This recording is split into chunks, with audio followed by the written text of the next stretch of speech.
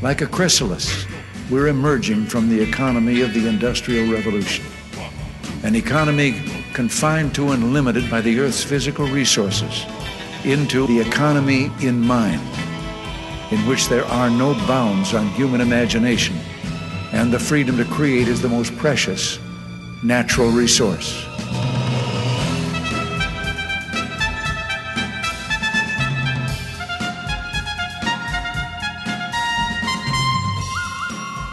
Welcome to the Soul of Enterprise, Business in the Knowledge Economy. Sponsored by Sage, building experiences that connect, remove friction, and deliver insights. I'm Ed Kless with my friend and co-host, Ron Baker, and folks, on today's show, our best books of 2023. Hey, Ron. Hey, Ed. This is my favorite show of the year, I have to say. You know, I was thinking about that this show is always a joy to prepare for.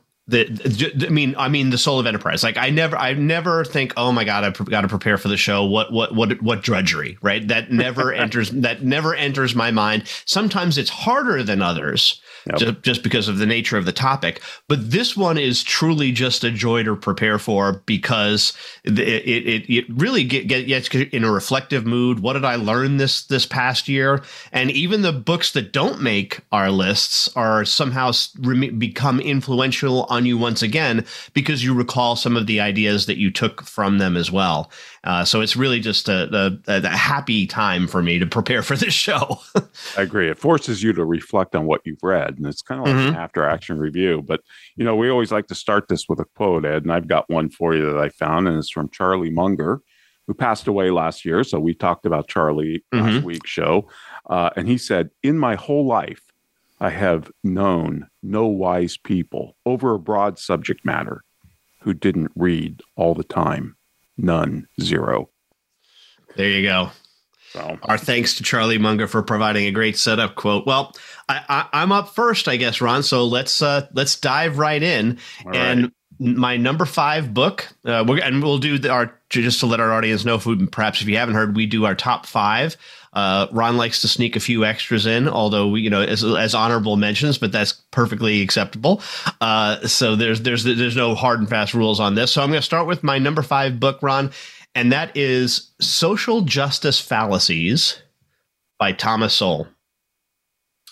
Just a fantastic book. Let me read to you, though, what I think is a great introduction to this book, and that is a quote from the only 1-star review. Right, and here's what the 1-star review had to say: "An interesting read, but disappointingly lacking in substance, with a limited number of examples used repeatedly." Curious to find 70 pages of notes at the end of a mere 130-page text. So if it was a limited number of examples over and over again, why were there 70 pages of notes then exactly? So as usual, Thomas Sowell is terrific. Here's some great quotes from this book. "Stupid people can cause problems, but it requires a genius to cause a catastrophe." In a world where nobody believes that all racism has been eliminated, Black married couples have consistently had lower poverty rate than the national average, and less than half of the poverty among white, female-headed, single-parent families. In other words, some behavior patterns seem to pay off. So once again, this is incredibly researched, really well thought out, just some terrific things. And my favorite concept, and this is not a direct quote, but concept of this, is that not even do we get equality in families, as the firstborn child is more likely to be a National Merit Scholarship winner than all younger siblings combined.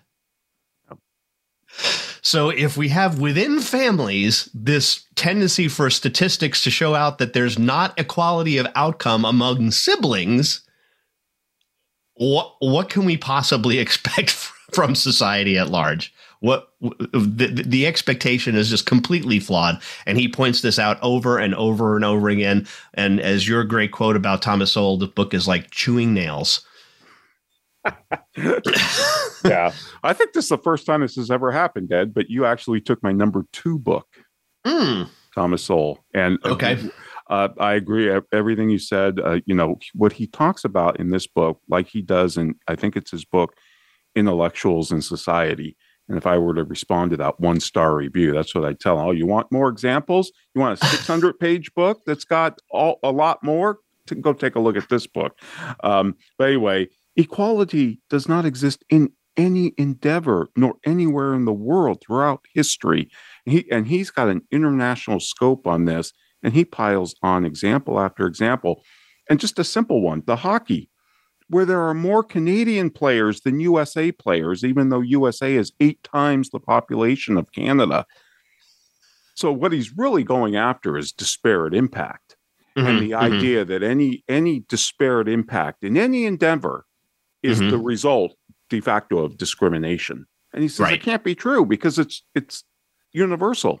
Yeah. All throughout history.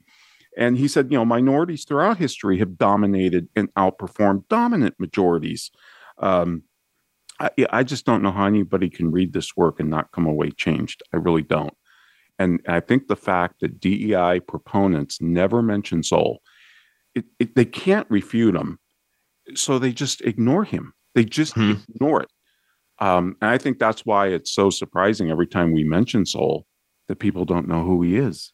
They've done a really good job silencing this guy, or just ignoring him, not silencing him, ignoring him. Yeah. And he needs, his ideas need to be thrown in the arena because they blow up the counter arguments with facts and evidence. So yeah, beyond the pale. And look, I don't think it was in this book, but the other thing, you bring up the hockey, but I remember thinking this when reading the book.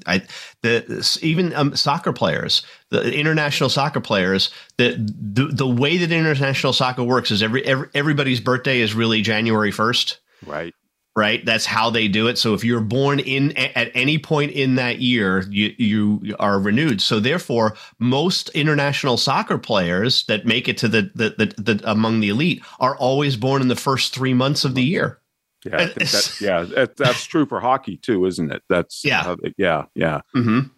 So it's a fantastic book, and Thomas Sowell is 93, I think, or 92. So hopefully this isn't his last book. Got my fingers crossed because I love the guy. Well, I've heard some interviews with him about this book, and if his quickness of mind is any indication, he's going to be around for another couple of years at least. So, just so everyone knows, we did have the great honor of interviewing Dr. Sowell on episode number 25. I can't believe that goes back to our first year, December 2014. Wow. So it'll be 10 years that since we interviewed Sowell at the end of this year. Wow. Okay, good. And we're still reading them. Yep. All right, Ed. Well, my number 5 is While Time Remains, a North Korean defector's search for freedom in America by Yeonmi Park. And I read her first book, which is called In Order to Live. It's the story of her and her mother's harrowing escape. And I can't stress that enough. Harrowing from North Korea. She was 13. Her mom was 41. They were sold into sex slavery in China, which is very, very typical of these defectors when they first land in China. They finally arrived in South Korea. Park eventually made it to America. And that's the focus of this book, which is her second book. Jordan Peterson wrote the foreword to this book, and he said, Park has all the intersectional virtues. She's an immigrant, female, suffered under tyranny. She truly speaks truth to power. You would think she'd be a feminist darling. You'd be wrong.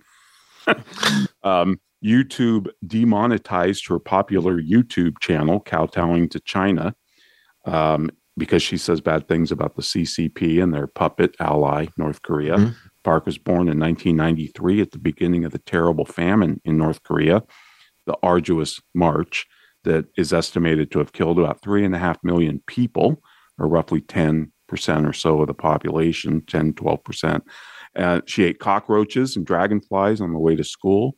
She escaped to China for, as she says, a bowl of rice. She just wanted to eat. And she was 19 when she first visited the United States. She says the only country even more magnificent in person than its reputation. In January 2022, she became an American citizen, and she attended Columbia University, which is a big focus of this book, in January 2016, where she got hit with woke culture.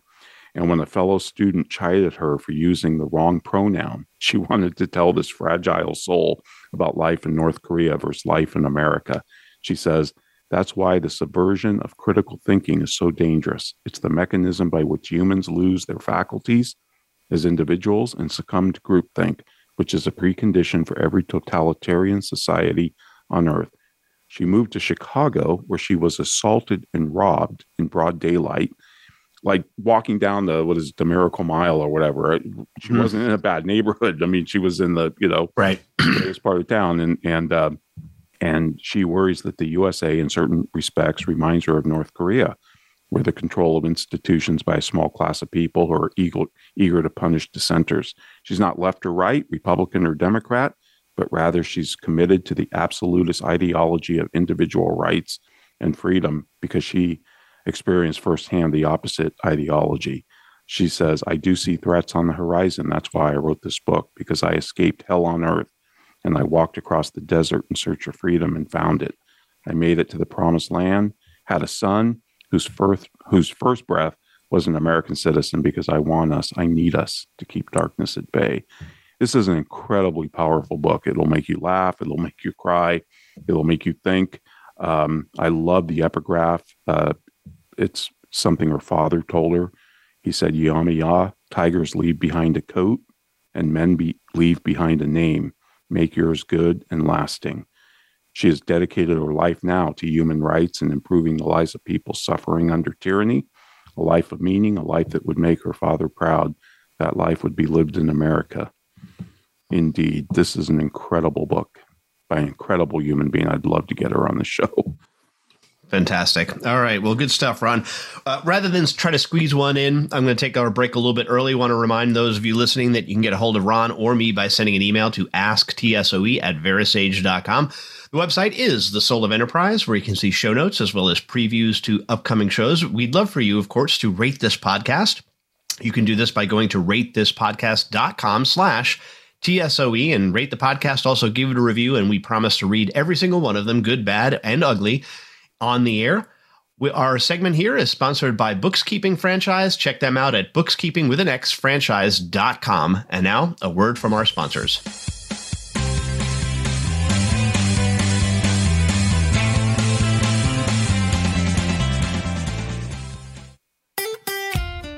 Follow Voice America at Facebook.com/Voice America for juicy updates from your favorite radio shows and podcasts.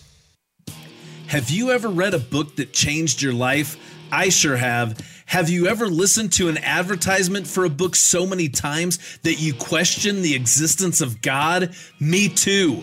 Hello, I'm Greg Kite. I recorded the advertisement for Ron and Ed's book, The Soul of Enterprise Dialogues on blah, blah, blah, whatever. And 4 years later, we're all tired of it, especially me.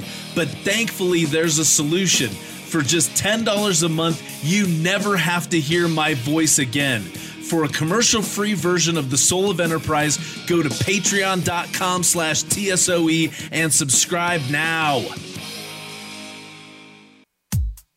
Ron, we talk a lot about business opportunities. Well, now a great one has become our sponsor, bookskeepingfranchise.com, bookkeeping with an X. That's right, Ed. If you are interested in becoming part of the $4.2 billion bookkeeping industry for a franchise fee of just under $20,000, visit www.bookskeepingfranchise.com. Bookkeeping comes with full training, plus marketing and technical support, and even staffing. Visit the website or call 855-935-2669. Franchise opportunity not available in all states. Sage provides accountants with compliance, reporting, and analytic solutions to do more for their clients. These solutions include education programs such as the Sage Accountants Network Client Advisory Service Program. This program delivers the tools to create, package, price, market, and deliver additional services to clients, increasing your profitability and delivering more value to your clients. Let Sage help you grow your business by visiting sageaccountantsnetwork.com. Stimulating talk gets those synapses in the brain firing really fast. all the time. The #1 internet talk station where your opinion counts. VoiceAmerica.com.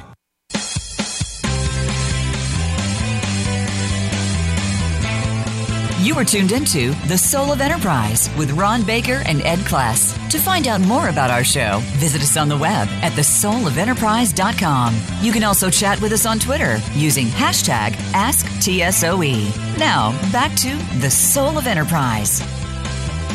On The Soul of Enterprise today, Ron and I are counting down our best books of 2023. And Ron, my number 4 book, we didn't have the author on, but we did do a show about it. So it's a little bit of somewhat of a cheat, but, and that is Goldratt's Rules of Flow by Efrat Goldratt Ashlag. And I almost wasn't going to include it, but I have to say that the more and more I ponder this book, the more and more I think this is going to have a long-term impact on my thinking. So I'm putting it in the best books in anticipation of revisiting it much more in the future.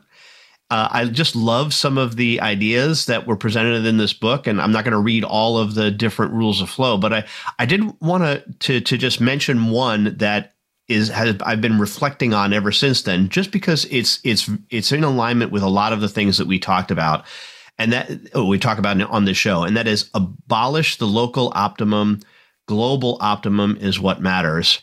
And I can't tell you how many conversations I've had just in the past 2 weeks. So really in January, where I've been sharing with partner organizations and people that I've talked to who are still obsessed with the what's my profitability per engagement, or what's my profitability per job or per customer. And whenever I try to explain the concept to them that yes, if the more you focus on profitability of every single job, the less profit you will make overall. This seems to fall on deaf ears. They cannot process this. And I've been recommending people read Goldratt's book because it's in there. This abolish local optimum, global optimum is what matters is an example of that. And I really think it's an important concept. Yeah, it's why he railed against cost accounting, because it was blocking his theory of constraints from being implemented. It was the cost accountants who said, no, we have to break everything down, and whether it's activity-based costing or whatever, and try and optimize each unit, each section of the line or whatever. And he's like, no, the goal is it's a system. You got to optimize it overall. You can't just break down one piece of it. I'm really thrilled you love that book, because I'm the one that read it, and I kept saying, I wonder if Ed is going to agree with this or disagree. I wonder if he's ever thought, because I've never heard you use some of the language that was in that book, which really got me. I mean, I love the concept. I love the word flow as opposed to say efficiency. And yeah, that book had a profound impact on me. It's not in my list, but it would have been like number 11. Okay. Sure. So in there for sure. All right, cool. Well, this is kind of the same thing. It's my 4th book, and we didn't have the author, but we did do a show on it. It was show number 444, and it's Capitalist Punishment, How Wall Street is Using Your Money to Create a Country You Didn't Vote For, by Vivek Ramaswamy. And this endorsement of his book does not mean I endorse him for president, but I do think this is a great book. It's a follow-up to his book, Woke Inc., which we also talked about, I think, in the previous year, but now he's taking the ESG movement criticism to a new level in Capitalist Punishment. And, he raises questions about the use of retirement funds. He criticizes the subjective nature of ESG scoring, citing examples like, why does FTX have a higher governance score than ExxonMobil? And examples like that. And the biggest idea in the book for me, Ed, and I think even in the book, just objectively, is this idea. We all know what greenwashing is. But he talks about green smuggling. And that was an incredibly profound point, because greenwashing is fraudulent. It's like misleading advertising. Sure. Right. Yeah. But he says the larger scale problem is green smuggling, which involves non-ESG funds adopting ESG policies. Right. So these State Street, BlackRock, all these, they have the shares, they can vote the shares. Even in their non-ESG funds, they vote their shares with ESG policies, even though that's not how it's represented to the, ma and pa who are investing in the index fund or whatever. He's got lots of examples in here, and he explains the origins of ESG, tracing it back to CSR and sustainable reporting and all of that. He critiques shareholder or stakeholder capitalism, which is kind of the broader issue that overlies ESG. And he talks a lot about BlackRock and criticizes it, thinks it should be busted up from its ESG to its non-ESG, portfolios, which is kind of interesting.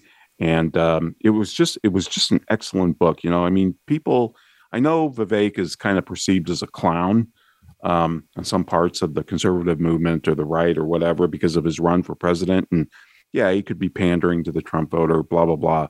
But when it comes to his books, this guy can write, he can think, and he's really, really flushes out a very cogent argument. And I think he's one of the most vocal and astute proponent or, critics of ESG and worth paying attention to. So I really enjoyed this book. I agree. I think he should stick to writing books. Just so. Yeah, agreed. And he's done himself and to a certain extent his opposition to this a disservice by his performance during his presidential run. But be that as it may, we'll allow him a little bit of a pass on that. Okay, Ron, I'll get my number 3 book, and I would be willing to bet not my house, but a considerable mortgage payment or two that you have not read this book.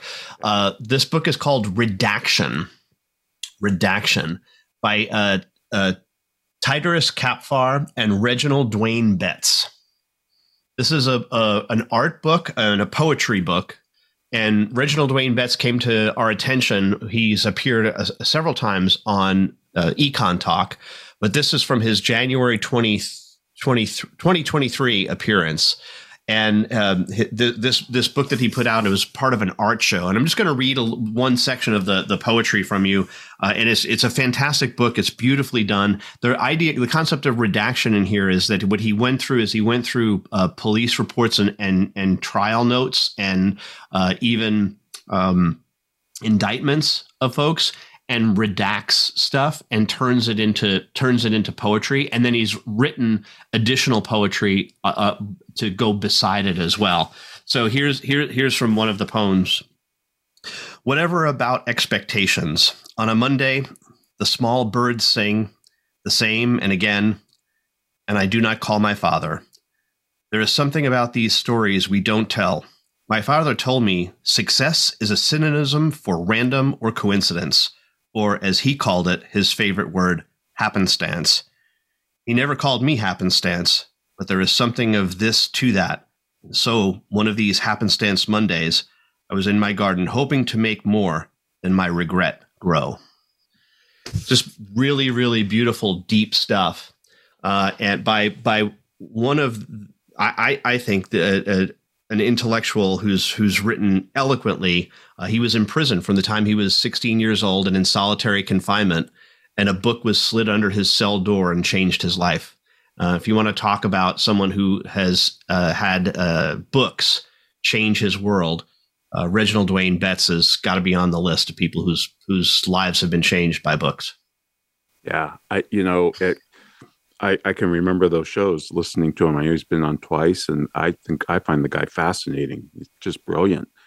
And yeah, he was in prison. And it reminds me too, Ed, of that Ken Burns episode that we talked about the people going to college behind bars. Mm-hmm. What was it? College Behind Bars, right? Something like that. The PBS special. But I mean, this guy could have been one of the professors. Yeah. He carries on these conversations with Russ, about different books he's read and this and that. Yeah, he's really profound. That's great. Mm-hmm. Wow. Very cool. Yep. Well, this book, my number 3 book, rhymes kind of with yours. It's called The Creative Act, A Way of Being by Rick Rubin. And for me, this book started slow, and I lost interest in it really fast. But I stuck with it, mostly because Tyler Cowen had this guy on his podcast, and I thought he was really intriguing. He just spoke in profundities. I mean, like everything out of this guy's mouth was like profound. It was just amazing. And then Scott Scarano, when I was on his show, he mentioned to me, he says, I have 2 big mentors. He said, you and Rick Rubin. And I finally put it together that, oh yeah, Rick Rubin, I heard him on Tyler Cowen. Well, he's a Grammy-winning producer, named one of the top, 100 most top influential people in the world by Time. He's collaborated with Tom Petty, Adele, Johnny Cash, Red Hot Chili Peppers, whole bunch of others. And I loved how the book started. He says, creativity is not a rare ability. It's not difficult to access. Creativity is a fundamental aspect of being human. It's our birthright, and it's for all of us. He makes the distinction throughout the book between the physical and the spiritual, not religious, but spiritual. And I just love some of the things he says. I'll just share a few of them with you. He says, no one is the same person all day long. I mean, so to your point about, the twins or whatever, or the siblings in a family, they're raised that, well, you're not even the same person. You're not even equal with you, even on the same day, let alone, across years in the society. He said the goal is not to fit in. As soon as convention is established, the most interesting work would likely be the one that doesn't follow it. It's helpful to think beyond what's been done before. The world isn't waiting for more of the same. Our continual quest for efficiency discourages looking too deeply. I love this, if we remove time from the equation of a work's development, what we're left with is patience. If you've truly created an innovative work, it's likely to alienate as many people as it attracts. The best art divides the audience. If everyone likes it, you probably haven't gone far enough. Art goes beyond language, beyond lives. It's a universal way to send messages between each other and through time. And he says, if you are creative, or he says, the magic is not in analyzing or the understanding. The magic lives in the wonder of what we do not know. This book is absolutely profound. I loved it. It's short. You can dive in anywhere, which is what I should have done. I should have just jumped into the middle. If I would have jumped in to any other spot besides the very beginning, I would have been hooked on the first thing I read. So Rick Rubin is a genius, and he's kind of behind the scenes guy. Like, he doesn't have a picture on his Amazon author profile. He likes to be in the background, even though he's around all these stars. And it's just an amazing book, The Creative Act, A Way of Being by Rick Rubin. All right. Sounds good. Well, we are up against our break. Want to remind our listeners that they can contact Ron or me by sending an email to asktsoe@verasage.com. The website is The Soul of Enterprise. Show notes, previews to upcoming shows. Our Patreon page, patreon.com/TSOE, is available if you want to listen to the show commercial free and also get our bonus episodes. At a certain level, you can also get a shout out like Blake Oliver at Earmark CPE does. Check his work out at earmarkcpe.com. Also, our Patreon channel is sponsored by our friends at 90 Minds. Find a Mind at 90minds.com. And now, a word from our sponsors.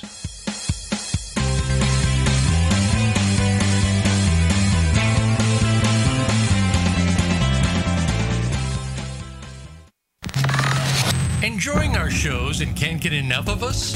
Follow us on Instagram at Voice America Talk Radio and see what we're cooking up for you. Sage provides accountants with compliance, reporting, and analytic solutions to do more for their clients. These solutions include education programs such as the Sage Accountants Network Client Advisory Service Program. This program delivers the tools to create, package, price, market, and deliver additional services to clients, increasing your profitability and delivering more value to your clients. Let Sage help you grow your business by visiting sageaccountantsnetwork.com. Have you ever listened to an online radio show that changed your life? I'm required to say that I have. Have you ever stopped listening to an online radio show because the commercials were mind-numbingly repetitive? Of course you haven't, because you're here right now. Look, you don't have to listen to me anymore. There's a commercial-free version of this show, and it only costs $10 a month. And for $15 a month, you get no commercials plus bonus content. Go to patreon.com/TSOE, subscribe now, and be free. You're worth it. Streaming live, the leader in Internet talk radio. VoiceAmerica.com.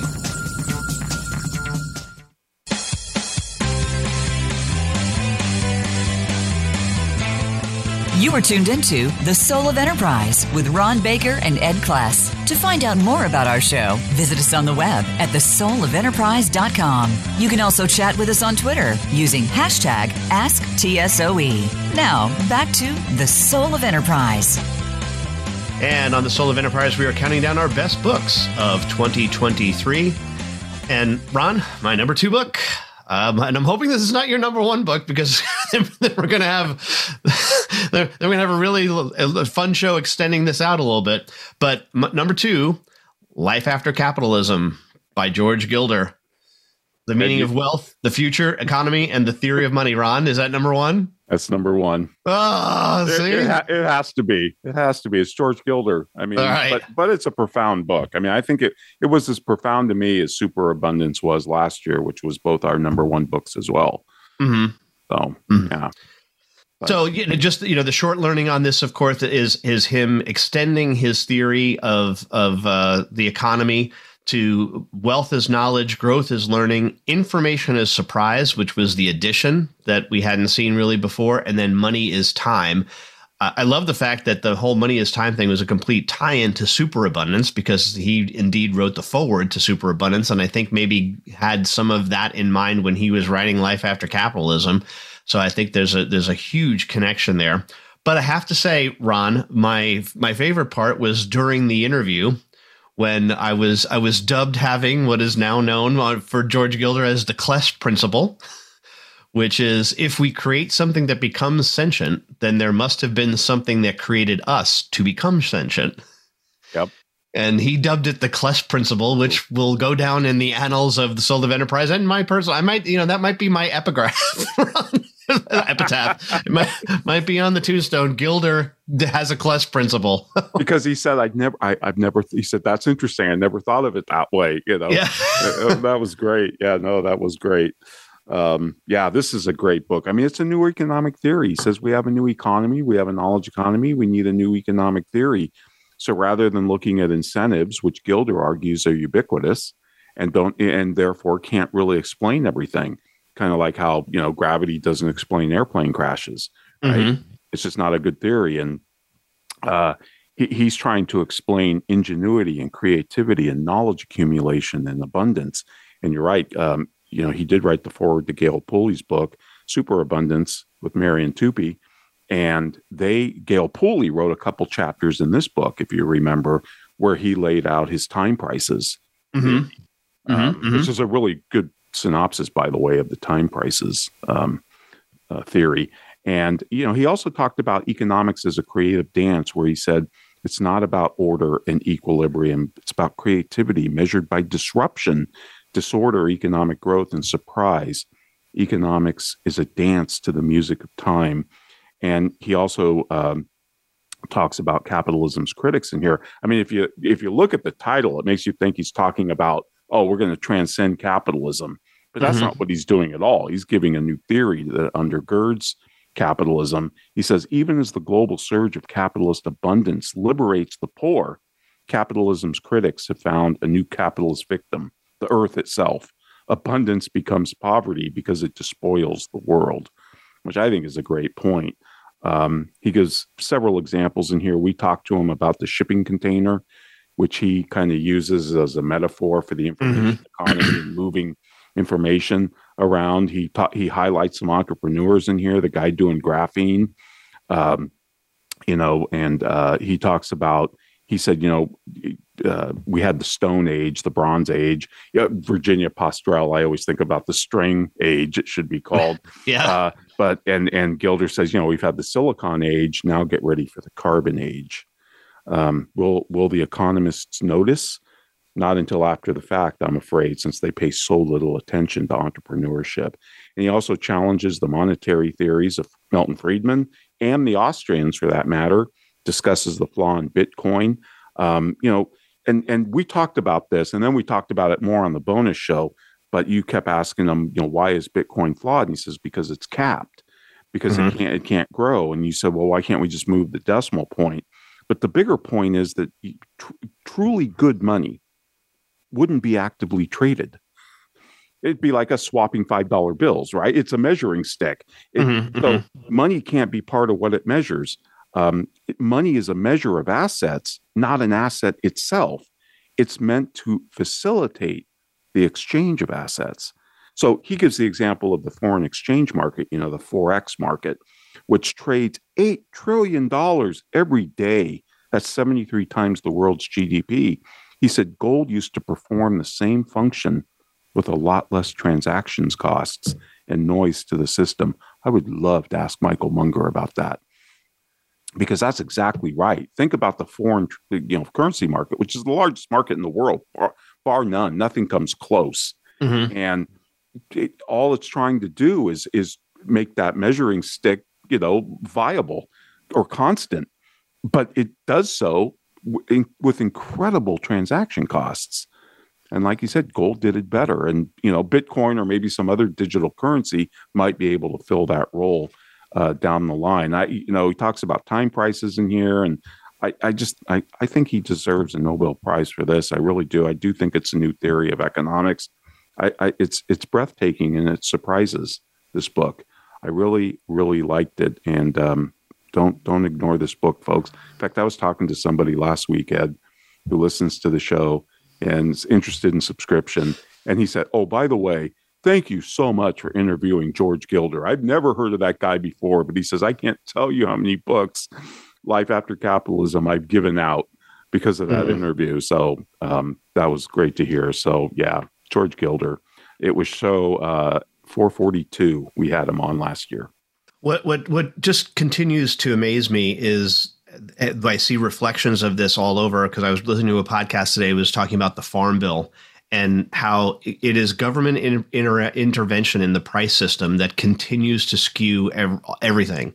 And any market that you can think of that's screwed up has a government intervention, and they're specifically mucking around with the price.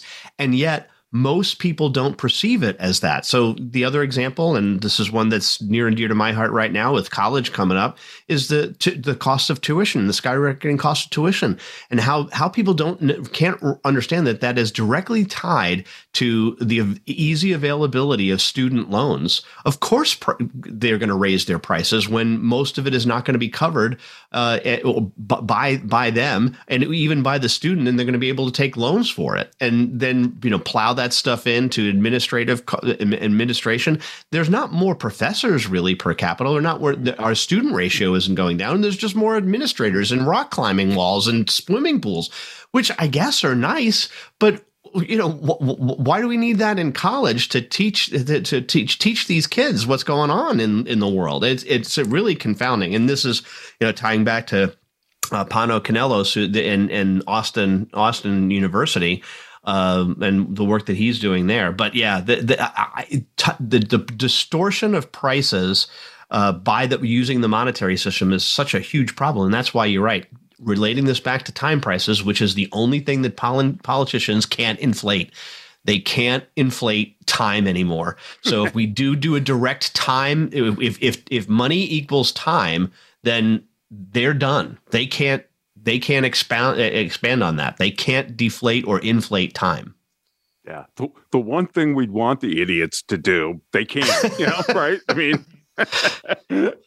but yeah, it's a really good point. His growth, his learning point is if we subsidize failure, if we don't let the market take out the losses, the businesses that lose, we're stifling learning, which ultimately is going to stifle growth. And I want you to hold on to that opinion, Ed, about student loans from the government being the reason for skyrocketing tuition, because I have a story in the stack for our bonus show. Mm-hmm. It's going to challenge that head on. And it's by our friend, John Tamney, who we've had on the show, who I love. He wrote that book, Both Sides Are Wrong. Right. After the left and the right and says, nope, you're both wrong. Here's the now, I don't always agree with him, but I always find him thought-provoking, and he always makes me pause. And he's given me tremendous pause on that very issue that you just spoke about. So we'll talk about that in the bonus show. But yeah, no, Gilder is just amazing here. So yeah, can't recommend Life After Capitalism enough.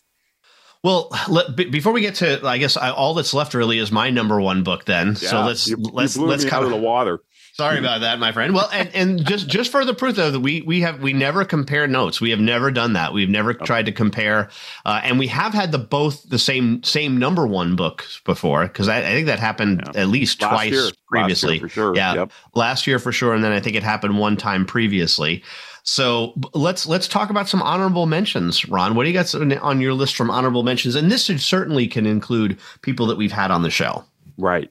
And I do have some, and I have a top 10 list, Ed, so I'm going to give 5 more during the bonus. So I won't include any of those. Oh, okay. But so this is one I really liked was Simple Complexity, by William Donaldson, Willie, who we had on the show last year. I forget the show number, Greg. Sorry, but that book was phenomenal. Just like you like The Rules of Flow, and that was another honorable mention that I had. I just thought that Willie did such a great job explaining systems thinking, and he did it in a non-turgid way, as opposed to reading Sengi's book, The Fifth Discipline, which was a slog to get through. So that would be one I'd have, and another one is I read by Dan Sullivan and another guy who escapes me. His name is co-author, but the book 10X is easier than 2X. How world-class entrepreneurs achieve more by doing less, and it's kind of the 80-20 principle on steroids. But this shows you what to do with the 80%. So you can focus on the 20% and then just keep doing that. And it lays out a framework to help you do that. It was absolutely profound. And the book's central point is, if you want to grow by 5%, 10%, you're stuck in an efficiency trap, incremental improvements. But if you set your sights on 10X, my God, you've got to change the game. Not just in terms of products or services, but in terms of what you focus on and, what you're doing as the entrepreneur or the leader. And it just lays out a great framework. It was a really, really thought-provoking book. All right. Well, I'm going to give a couple of my honorable mentions when we get back from the break, but I want to remind everyone out there they can get a hold of Ron or me by sending an email to asktsoe@verisage.com. The website, of course, is The Soul of Enterprise. Show notes, previews to upcoming shows. Do, again, check out our Patreon channel, available at patreon.com/TSOE. If you want to get rid of the Greg Kite commercials, listen to that show commercial-free. Then also our bonus episodes that we do every week right after the show. But our third break here is sponsored by my employer, Sage. So let's hear from them, and we'll talk to you in a few minutes.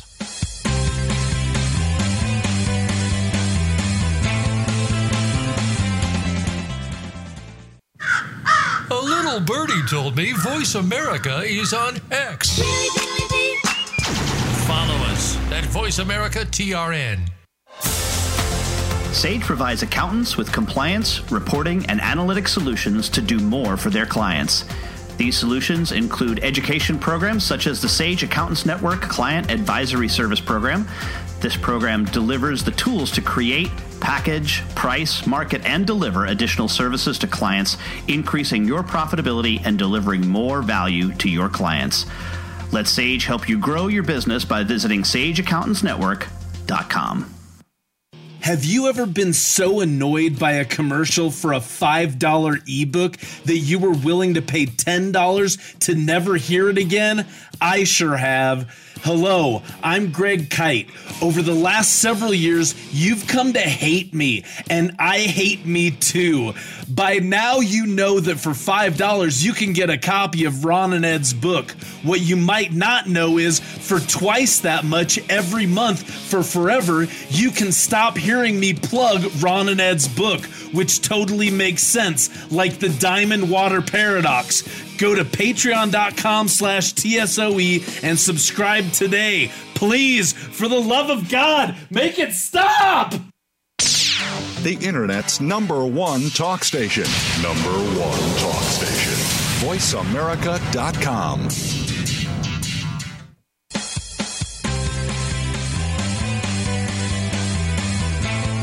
You are tuned into The Soul of Enterprise with Ron Baker and Ed Class. To find out more about our show, visit us on the web at thesoulofenterprise.com. You can also chat with us on Twitter using hashtag AskTSOE. Now, back to The Soul of Enterprise. Counting down our best books, and I stole Ron's thunder this year. And had two of mine on the list, and it just so happens that I had mine before his, but that's okay. That's the way things go sometimes. Ron, just in terms of some honorable mentions on my side, and this will certainly include some folks that we had on the show as well. Got to give a shout out to Dr. David Affley for his book Saving Grace. What a profound and moving book, and what a truly gracious man when he was on the show. Really loved that conversation with him. And along in the same lines, Tornado of Life by Dr. Jay Baruch as well. And then, of course, I got to mention Muppets in Moscow, just because Natasha Lance Rogoff. We hope to have her husband, by the way, on the show at some point in 2024. I have connected with him. He's a Harvard economist. And a China expert. So we look forward to having him. He did not turn us down, but was just not in a position where he was right now to be able to do it. But he said, yeah, give me a call in a couple of months and we'll see if we can have. So that would be fun to have him on. And the other one that I just wanted to mention, I probably didn't talk about this at all on the show, maybe the bonus show quickly, but Amity Shale's book, Great Society and New History. Just absolutely fabulous book. I actually listened to that one on Kindle, and it was a really good one to listen to on, Audible, because there's a lot of stories, and it's just stories that you hadn't really heard, and the insight as to what was going on when the Great Society was put into practice, and learned a lot of really neat things that I hadn't known before about that. So that's my quick list of honorable mentions. Anything else you want to mention, Ron? Yeah, no, I loved Amity Shlail. She's a great author. That 60s book was really good. She also wrote The Forgotten Man about the Depression, FDR, the New Deal. She also wrote a biography that's highly acclaimed on Coolidge. It's been in my anti-library forever, which I want to read. And she's a great author. David Affley, loved that book, Saving Grace. We did have him on. I read it last year, so it was in my top list last year. Right. But that was a profound book, and I loved Muppets in Moscow. That was a fantastic book. I've only got one more to add, Ed, because I've never read it. I've quoted it forever. The Little Prince. The Little Prince that you can get on Kindle for like $1 is the most amazing book. The guy was a French pilot, I believe, in the war. During World War I believe. Yeah, I think that's right. And I just love the book. It's just profound. It's a kid's book, but it's got so many lessons, especially even for business people. Is it though? Well, no. Well, yeah, yeah. In fact, there's a foreword in the book, the version I read that says that. You know, was he really writing this for the kid or for the adult reading it to the kid? You know. So yeah, but great book. So I'm really curious about your number one now. Well, you probably could figure it out with too much thought. It has to be to Peter Block's Confronting Our Freedom. That's my number one book. Our terrific interview with Peter as well. And look, some of the stuff that he came out with us is still rolling around in my mind. I had the great honor of also participating in an accounting alchemy series of webinars with them, where we basically did a book club about Confronting Our Freedom over the course of 3 sessions. So shout out to Ingrid Edstrom and her crew over there, and embrace them for being willing to talk about this book. And it was challenging for all of us. There were a lot of agreement, a lot of disagreement, but here's, right out of the beginning of it, anxiety is the price you pay for your freedom. This is not a great value proposition. I just wanted to also share, Ron, a quote from him that he said during our show. and this has had been echoing in my brain since then. He says the nice thing is that you're at risk no matter what you do. The wish for safety is an illusion, and so why not choose an illusion that better serves you? Yeah.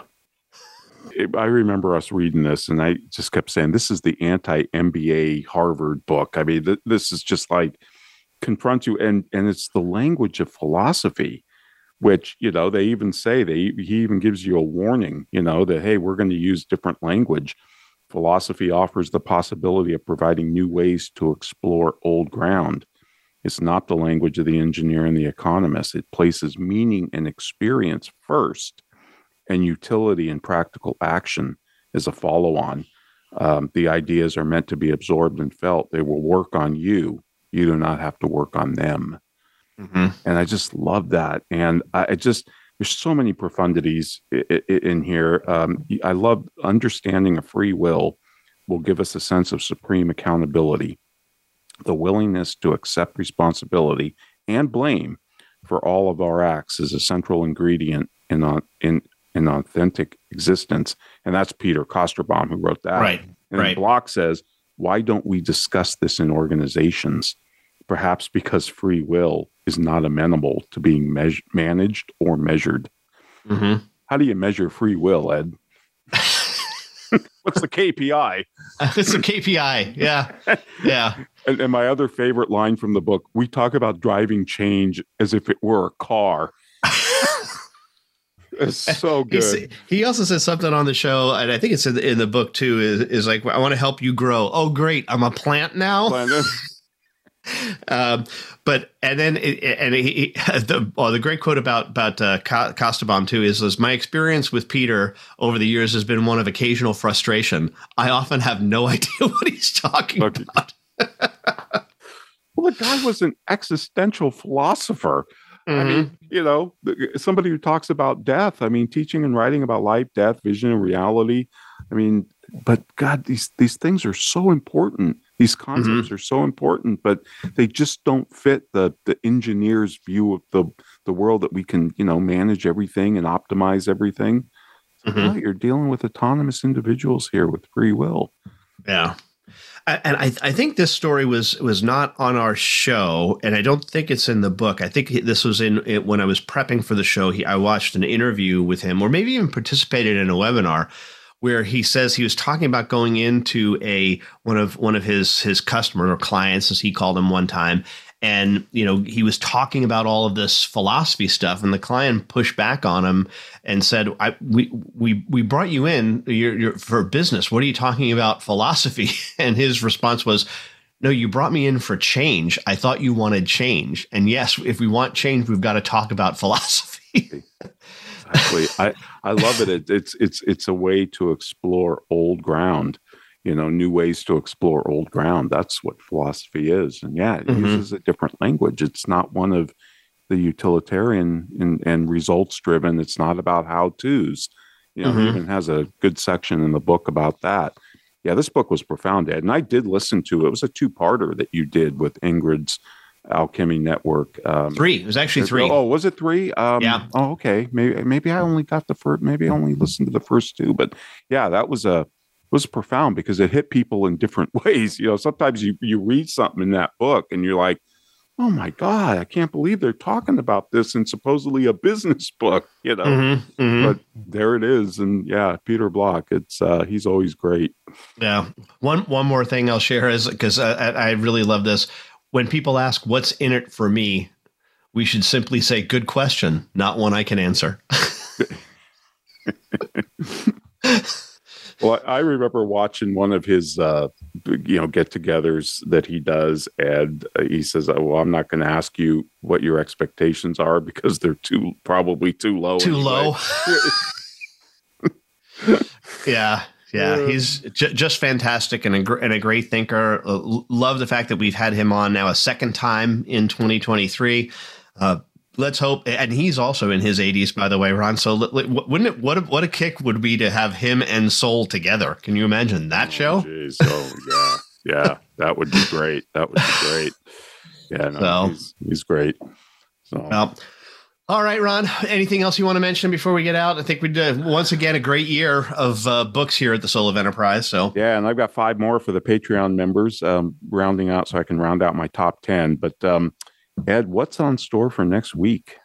Next week, Ron, we are going to have a conversation about the difference between negative and positive rights. So right in line with Peter Block, we're getting into philosophy here. This is a really important philosophical point, the difference between negative and positive rights, and I think how that impacts us as a business community. I think there's definitely a tie-in there. Yeah, for sure. Negative rights sounds so counterintuitive, doesn't it? Yeah, especially because those are the good ones. Those are the good ones. Yeah. Oh, well, that's great, Ed. I'll see you in 167 hours.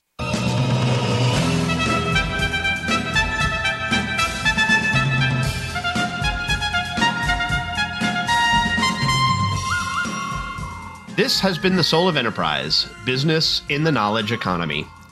Sponsored by Sage. Building experiences that connect, remove friction, and deliver insights. Join us next week on Friday at 3 p.m. Eastern, that's noon Pacific.